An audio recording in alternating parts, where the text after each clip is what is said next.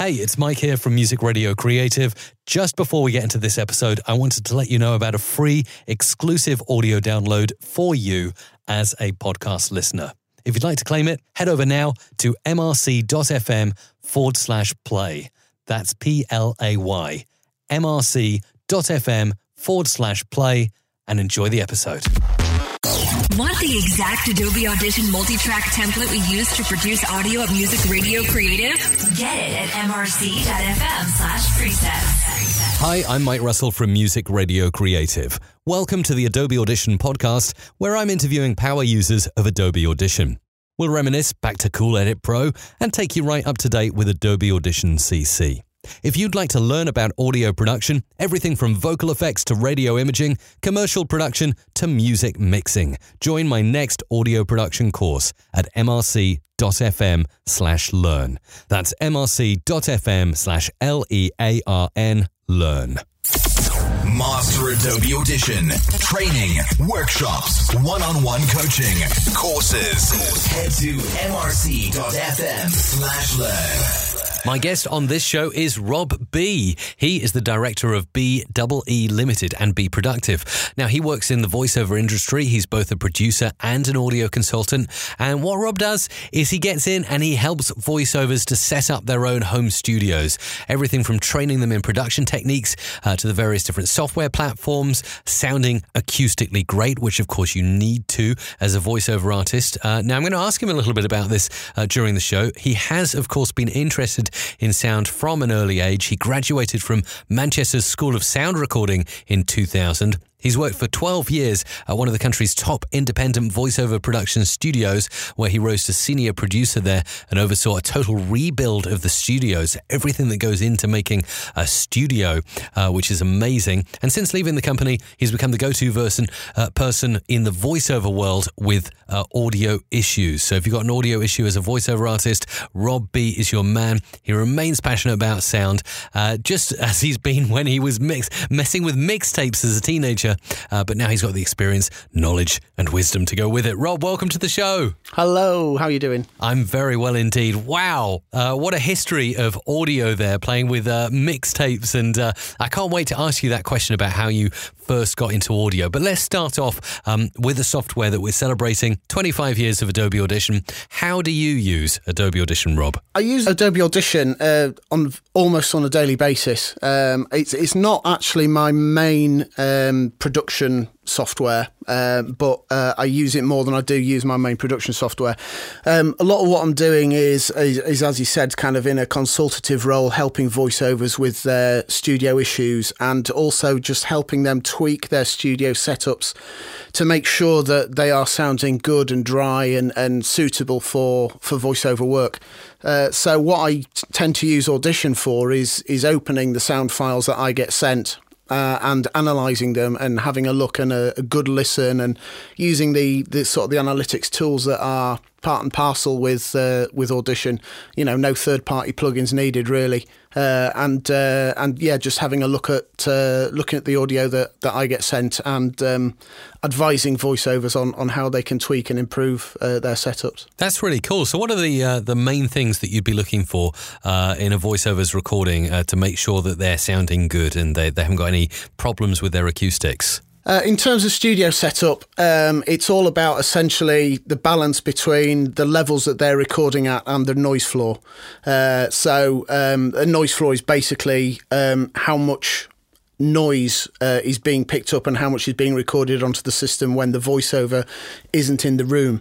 So, you know, they'd set their system to record and then just leave the room for a minute and then come back and switch everything off and stuff. And so that noise floor recording is quite important, but only sort of in balance with how loud their recordings are, because obviously sound is a lot to do with ratios.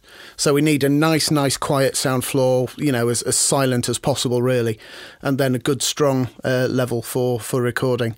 And then also, once we've got that noise floor established, we're also looking to see that, you know, the room is as dry as possible, that there's no kind of sound reflections. We can't hear any reverb from the room or anything. That's great. And how would you test that? Would you do a little clap in the studio and just check? Yeah, you can do that. And yeah, so clapping is a good way of doing it because it is a short, sharp sound, but it's also very often just about listening to the voiceover, because claps are great, but claps are a lot louder than a voice is going to be. So first of all, if you're clapping, there's a good chance that you are actually going to clip your levels, which kind of doesn't matter when it's only for a test like this, because it's not what we're kind of listening for. But also, you know, if you've got reflections on the claps, it doesn't mean that the room is too reverberant, because it's going to be a lot louder than a reed will be. That's brilliant. That's really good advice. I like that. And I like the fact that you look at the noise floor and the levels and the ratios. Some really good advice to take to heart there when setting up your voiceover studio. Now, I'm curious, Rob, in your years and since graduating from Manchester School of Sound Recording in 2000, you must have come across loads of professionals in the audio space. And I'm really, really curious to hear maybe some of the best advice you've received over the years about audio producing and making audio sound good. I think some of the best advice I received was actually when I was at college. And it's just very simply one piece of advice, and that is just to watch other people work. When we are audio producers, we are usually working by ourselves. And, you know, I've travelled, I freelance in a few studios as well. And as I'm travelling around, you know, I'm the only engineer working at that studio. So I don't have anybody that I can kind of learn from on a day-to-day basis, anyone that I can kind of bounce ideas off and that kind of thing. So, you know, even now, having been in the industry, I mean, it's 18 years since I graduated, being able to watch someone else work, you're always going to learn something, you know, whether it's a new shortcut or just a new approach, or even just a slightly different way of handling an awkward client to the one that you would have used. You know, that can all sort of add to your armoury as an audio producer and an audio professional. So whenever you get the opportunity, just watch someone else work, because you will learn. You will learn from it. How do you place that if you watch certain people working and they all work in different ways? How do you find out the kind of true way, or is there no true way? Are there different ways of achieving the same thing essentially? I think the basics of sound are, you know, the laws of physics, and those are unbendable. I say with a slight caveat on that, because obviously we're all in the industry of manipulating audio. But once you've got kind of past those basics, there are so many different ways of achieving the same end. You know, I mean, it's a classic thing that, you know, I can hear anything that anybody else has produced and I can think, well, I wouldn't have done it like that, you know. And it's kind of to do with that final mix, and kind of to do with, you know, the way that everything's kind of been treated and you know, that kind of thing. So, yeah, there are no right and wrong ways to a large degree when we're talking about audio and audio production. Well, once you've got past, you know, the physics of sound, then, you know, go mad. Makes sense. So let's talk about some of the projects that you've worked on, and maybe something you're looking forward to in the future. Starting off with something that's really challenged you, something that's really taxed you to your limits. It could be working long hours to get something completed, or just something that was so complicated with so many moving parts that it really challenged you. What is one of the most challenging audio projects that you would say you've ever worked on, Rob? I think one of the most challenging projects I've worked on wasn't largely an audio project, actually. It was an animation project. And it was 3 years ago, myself and my wife, who's a graphic designer and co-owner of BEE Limited, we got commissioned to put together an animation for the European Week of Action for Girls. And they'd seen an animation that we'd previously done, a little web explainer video that we'd done, and liked it. So they commissioned us to do this animation, which was going to be shown in the European Parliament in front of all the MEPs and stuff in the Week of Action for Girls. So that involved me basically having to teach myself how to use After Effects. So, I mean, the project was done sort of, obviously the audio bits were done in Audition, but there wasn't a lot of, I mean, it was just a basic edit of a piece of music, really. And then my wife was drawing the pictures in Illustrator, and then we were bringing those into Premiere Pro, and then from Premiere Pro we were then animating them in After Effects. And so it was you know, quite a learning curve for both of us, really. What made it even more difficult was that after we'd finished storyboarding and had everything approved and we were looking to actually work on the animation, I broke my ankle. So I couldn't get into my studio because my studio's up some very steep stairs. So I had to work in my wife's studio. And then I couldn't sit comfortably at a desk for very long. So I was just kind of working for 15 minutes and then hobbling along, sitting on the bed for half an hour with my leg up until it stopped aching, and then having to go back and, do a bit more work. And then it was quite a long process doing the animation, partly because I was having to learn the software as I did it, and partly because I just couldn't work in huge chunks of time because my ankle was hurting all the time. Absolutely, that's crazy, let alone having to learn a brand new software package. You had the, like you say, the ankle that was hurting. So, a very tough challenge. And I always find it's once you know a piece of audio software, you can kind of hop to other bits of editing software, and as long as you start learning the hotkeys and the shortcuts, it's okay. But like you say, going something like, Premiere is a step up, and once you know Audition, it's fairly simple to get the basics of that. But After Effects, that's a whole new world. How did you? So you were going into that from scratch with no prior knowledge. How did you develop your knowledge? What was the best way for you to learn there, Rob? The best way for me, we had done this other short film before, which again I did in the same way between Audition, After Effects and Premiere Pro, but that was a much simpler animation. Basically the approach I took was, my wife was drawing the pictures and doing the storyboards, and the client was kind of approving certain things about, all the rest of it. And so there was a rough plan there of what had to happen.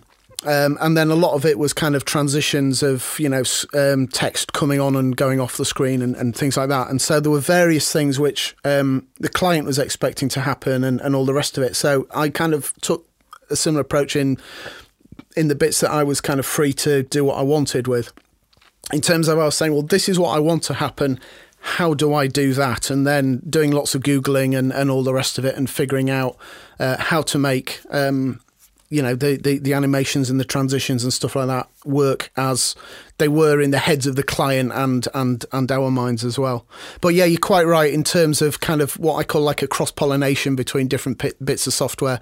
If you get used to using like a timeline on a multi-track audio recorder or whatever, then video editing stuff works in a very similar timeline kind of fashion, as does sort of the timelines and things in After Effects. So it was easier for me to kind of get my head around that than it was for my wife, because she's sort of a Photoshop illustrator kind of person rather than working on timelines like that. Sure, makes sense. And I guess now you have the knowledge and you've worked on a project like that, you have all those new skills and new bits of software that you can use.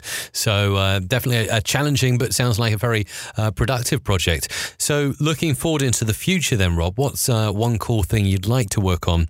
Maybe something that you haven't told anyone about yet. Well, what I'd love to do, there's very, very little chance of me getting to do this because, I'm far too old to kind of get into this kind of game. But one thing I really like doing is I go out bird watching in my spare time quite a lot. And one thing which I've really liked doing over the last year or so is I've got one of the little Zoom handheld recorders. Is, when I'm out and about on a nature reserve, he's just kind of recording a lot of the sounds of nature. You get some fantastic sounds. Beginning of last year, I got a brilliant sound of there's a little flock of ducks that were running along a gravel path.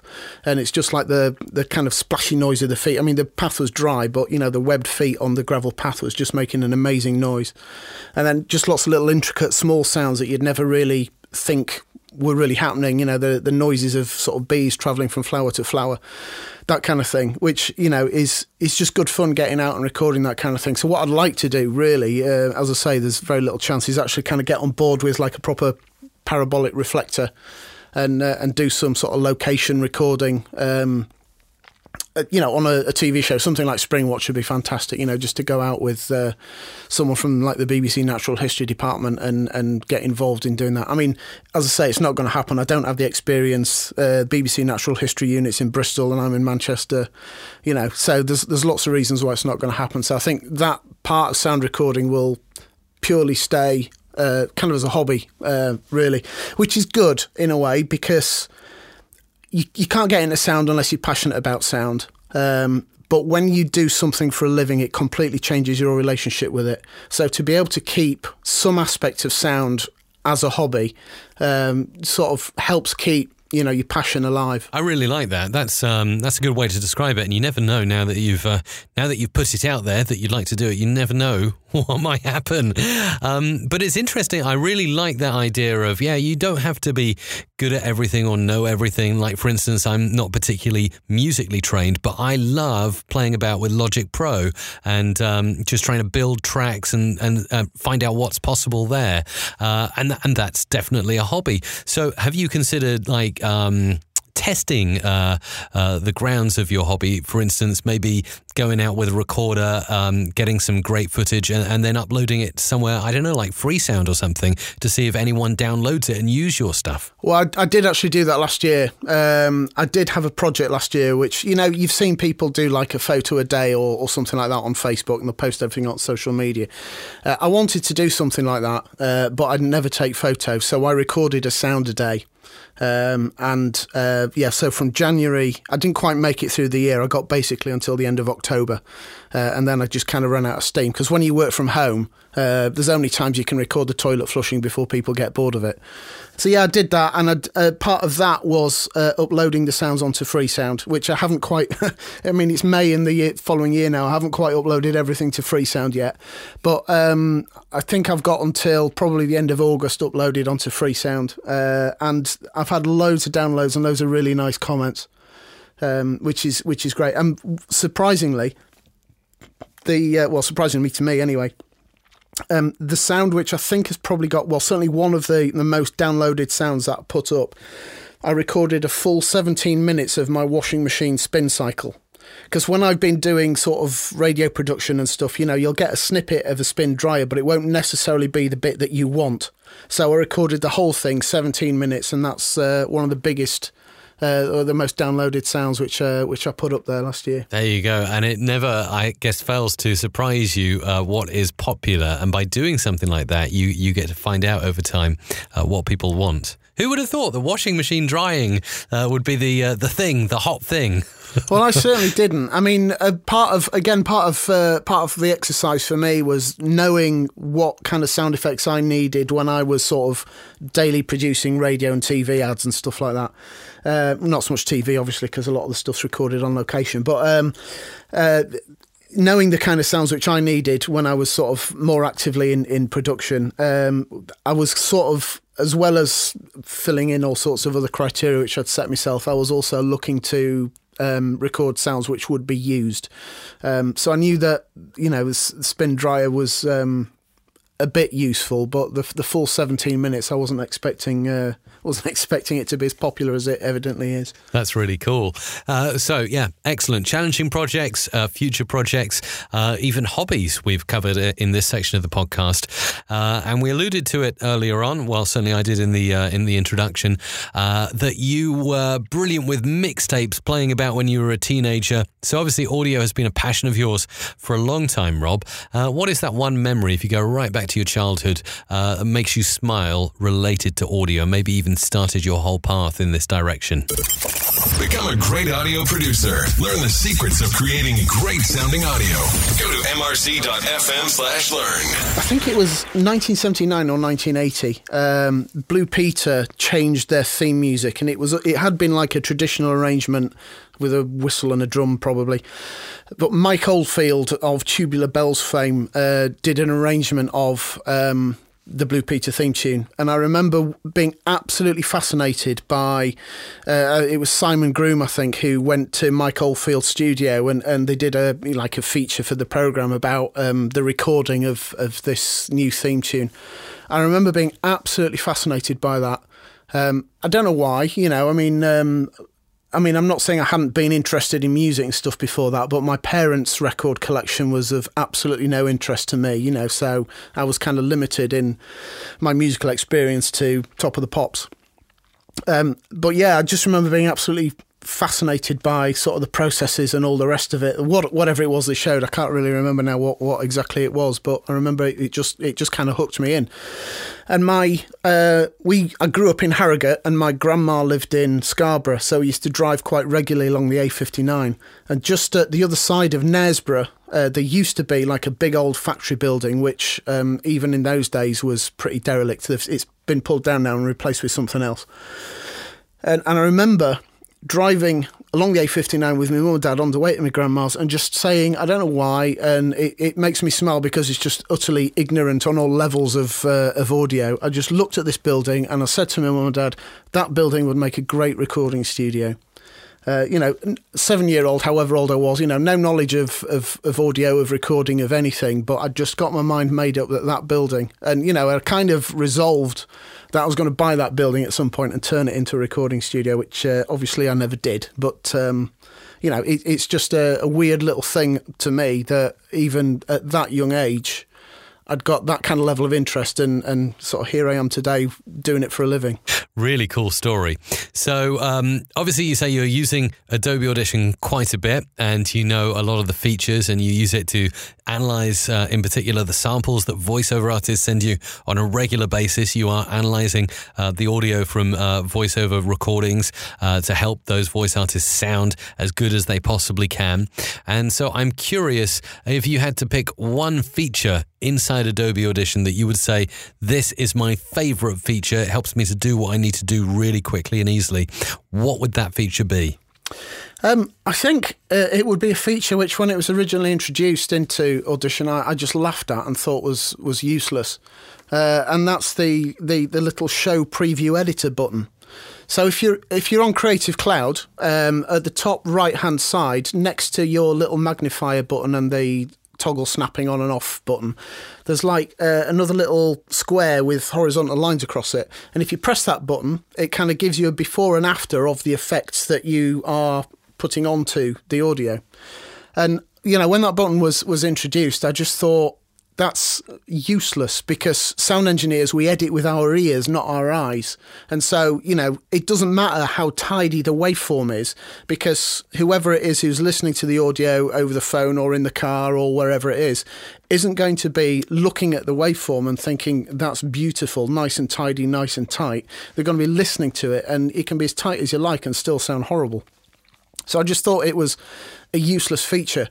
But actually, when I use it quite a lot, because when I'm training people how to produce audio or even training people how to use Audition, if I'm demonstrating something like compression or EQ, things like that, when I'm doing it remotely, so over Skype or Google Hangouts or whatever it is I'm using at the time, the audio that is actually getting sent to my student is compressed. And so it misses out a lot of the subtleties of what I'm doing to it. So that little show preview editor button, you can visually show to the student or students exactly really what's being done to the audio, and you can kind of take people through compression in like a step-by-step process, showing them what each button does and all the rest of it. And so it's easier to see the difference in that instance than it would be to hear if I'm compressing properly rather than going mad for demonstration purposes. It's easy to kind of see what that's doing rather than hear the subtle differences that a compressor or an EQ or whatever will sometimes make. Makes sense. And like you say, yeah, particularly over Skype, if you're doing a call or something like that, the audio quality is degraded and compressed. So, yeah, you can miss out on stuff that you can actually see, which I agree is a fantastic feature, particularly when you are setting a compressor. You can see exactly how you're setting it and how much it's affecting the waveform. And then over in spectral display as well, you can see if you're setting up a noise gate or something, you can see how much noise is being removed in between the speech. So definitely agree. Preview, something that's been introduced in Adobe Audition CC, is a brilliant feature. So zipping around the audio software and like doing things, you must have some pretty amazing workflows and maybe some time-saving shortcuts that you use in Adobe Audition. Have you got any that you can share on this podcast? I don't have that many, to be honest. Partly because, as I said, I don't always go straight to Audition for my own editing and production jobs, and also because I'm kind of teaching and training people how to use the software. I like to keep it pretty much as it is out the box, just so I can kind of show people. Because when you get into a workflow yourself, you know all your shortcuts, and you don't even think about where they are in the menu and stuff like that. So you just go, this is what you do, blah, blah, blah, it's done. You haven't taught anybody anything because you've used all your shortcuts and you've customized them to do whatever it is. So I kind of like to keep things pretty much out the box as possible. I mean, I have put a couple of shortcuts on there for stuff which isn't normally there, stuff which is kind of specific to some of the things which I do. But I'm also quite, I guess, old school, if you like, in that I don't like using a lot of presets and things like that because, as I say to voiceovers, if you are only ever working on your own voice, then chances are you can find yourself a compressor set up and use that every time, and then you'd write that as a favourite, and job's usually pretty good. But for me, when I'm sort of editing and producing and things, all sorts of different voiceovers and different voices, there isn't one compressor setting which will work for everyone. So I'll have, I usually just kind of pull up, and it'll pull up as whatever I've used last. And then I'll tweak it from there and get it right, custom make it for each job that I do. I mean, I do have a few sort of quicker workflows in terms of, file splitting and things like that. If you're doing IVR or e-learning editing, then using region markers and then exporting those, processing everything all in one file, and then using your region markers and exporting all the regions within the region markers as separate files and things like that, it's a great little workflow, is that.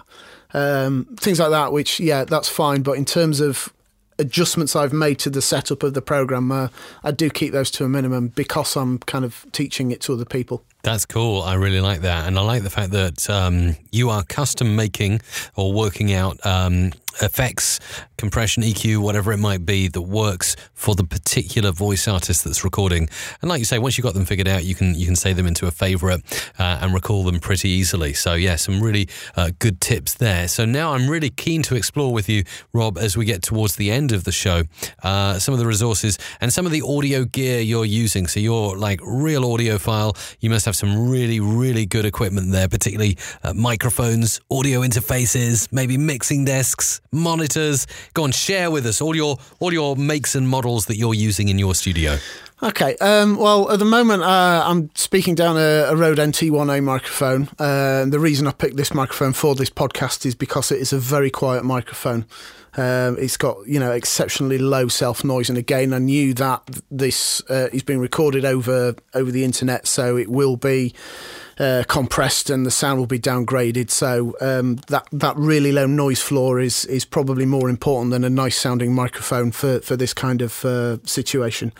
I do have another few microphones. I've got a few which are all sort of sub £400. I don't voice very much. I don't actually record much at home, so I don't have justification for spending money on a Neumann or anything like that, although I'd love to. So I've got a Sennheiser MK4, a Sontronics STC3, Aston Origin mic. I've got another couple as well. My interface, I use two interfaces. I've got an Allen & Heath Z10 desk, which has got a built-in interface, which is what this audio is currently going through. But I've also got Focusrite Scarlett 6i6 plugged in as well. So when I'm doing webinars and teaching sessions and stuff like that, I can route the audio from one to the other without kind of getting any feedback and looping my audio around and all that kind of thing. So I just kind of need the two interfaces for that. I've got a pair of RCF monitors, which I love. I don't know how well known RCF are for making studio monitors. They're usually kind of associated with making PA equipment and PA speakers. And having done some live engineering in my time, I think they make excellent speaker enclosures as well. But yeah, when I went down to buy my studio monitors, the shop where I bought them from had the RCFs, and I kind of listened to them against a load of other brands of stuff that they were doing, and I just loved the kind of the openness and the warmth really of the RCFs. And they're just lovely pair of monitors, and all that's kind of getting fired through an iMac. That's an amazing kit list. So I'm interested to ask you now, Rob, regarding kit, and due to the fact that you work with a lot of different voiceover artists, kind of two questions I've got in my mind here. First of all, is there a one popular mic that you seem to come across time and time again? Like, if you could say like one mic to almost to rule them all that you find many voice artists are using, and then also your opinion on that whole thing and what you reckon is potentially a really good microphone if you had to recommend one for voice artists. So what you tend to find most voice artists are using and what maybe you would recommend yourself. I don't think there is one mic. I think the way that microphones work is essentially every microphone has its own kind of frequency response and every voice has its own frequency, and so the way that a microphone will respond to a voice is going to be sort of different from person to person, and so on that level I don't think there is one mic that you can recommend which will suit everybody. In fact, there definitely isn't. And then even talking about brands, there isn't even one brand because everybody's got a different kind of price bracket. A lot of the people that I work with are kind of starting out, and so they're putting together things. They're not necessarily all kind of scrimping on stuff, but they need to sort of set up their studios as cost effectively as possible. So they are going to be sort of at the lower end of the mic market, same as the mics that I've got, which is why I've got the mics I've got, so that, when I'm on my travels and visiting home studios and stuff like that, I can, if necessary, take my microphone collection with me. Collection, I haven't got that many. And let people try out different mics and hear for themselves the way that different mics respond to their voices and give them an idea of what they may want to buy, or even just a bit of an education into how to test a microphone and the difference it can make to the way that your voice sounds. Yeah, and then obviously you can spend as much as you like on a mic. You can get well into 5 figures if you want to get a vintage Neumann valve mic or something like that. How much point there is in that if you're going to be compressed into 8-bit 8 kilohertz audio and shoved down a telephone receiver, I don't know, but obviously for bigger projects, for film documentaries and all that kind of thing, then a good mic is essential. That's good. I like that, and I like the fact that you say there's no one mic to rule them all. It's different for every individual, and yeah, that's definitely brilliant advice. It's basically to test them out, and if you have the opportunity to work with someone like yourself, you've got a mic collection, and you have the privilege to be able to say, what does my voice sound like on this one, right? I really like this one, or this one sounds the best, and go with that. Do you have any opinion on, say, XLR versus USB, anything like that? Yeah, I always tell my clients to avoid USB mics. Any reason? Yeah, because they're not as good as XLR mics. Yeah. I think the limitation that you have with USB means that their microphones, I mean, some of the really good USB mics are acceptable, I'll put it that way. But a lot of them aren't really designed for pro voiceovers. They're designed for podcasting and stuff like that. And they are all really cheap mics. I mean, if you consider, your Neumann U87, which is probably the most industry standard voiceover mic, you'll find that in a lot of pro studios. That's like £1,500, £2,000, something like that. And you're thinking that a USB mic that you've paid 70 quid for is going to compete with it. I mean, it's not all about the money, obviously, but see, the limitation of USB to me, I think it's like 10 or 15 metres distance before your USB signal starts degrading. And that's just not far enough. That's not long enough for that to be a professional spec. Fine in your home studio, but if you're thinking like Wembley Stadium, you've got a stage at one end of it and the sound desk at the other. You've got to get the signal between the two. And USB just isn't going to cut that. And it never will because of the limitations of the technology. So a USB mic is never going to be sort of developed. The technology is never going to be able to be developed until it becomes a true professional spec microphone. So let's wrap up by asking you, Rob, somebody listening to this podcast right now who's young, maybe aspiring to get into the audio industry, whatever facet that might be audio production, it might be voiceover, might be something like yourself, like really getting into the engineering of sound and the theory behind it all. What advice would you give to that person listening right now who wants to get into this industry? Okay, I think the first thing is learn about sound. it sounds a bit boring because, I mean, the exciting thing to do is to get onto a computer and open up Audition or Logic or Pro Tools or whatever it is and actually start playing with noise and effects and manipulating things and learning stuff that way. But sound is, it's part of physics. It's a form of energy. Acoustic energy is a form of kinetic energy, and so you can't get around the fact that physics is kind of the building blocks of the whole thing that we do. So if you learn about sound, and it is really dull, it's kind of the equivalent of learning to play scales when you're a musician, But once you understand more about how sound works, then you've got a much stronger basis for actually learning how to manipulate and develop and change it with the software that you're using. You'll understand why you're doing what you're doing and how it does it, rather than just being able to say, well, I know that last time I pressed that button, this happened. Let's see if it, does it again, kind of thing. So I think the first thing to do is actually just immerse yourself in actually learning the physics about sound and how sound works. And the other thing, if I may have two, is look after your ears. They are going to be your lifeline. So there's the whole thing about, loud noises going to gigs and all the rest of it. I mean, I've got to say I still don't wear earplugs at gigs, but, it's something which I should probably do. But the other thing which, is using headphones all the time. I mean, I used to sort of help run a youth group and stuff, and it was very rare that any of those teenagers didn't have earbuds in their ears. And these things damage your ears. So if you are looking to get into sound as a profession, then you really need to look after your ears and don't be listening to music on headphones at loud volume. Don't expose yourself to, too much loud music for too long or just the kind of stuff that your parents are telling you.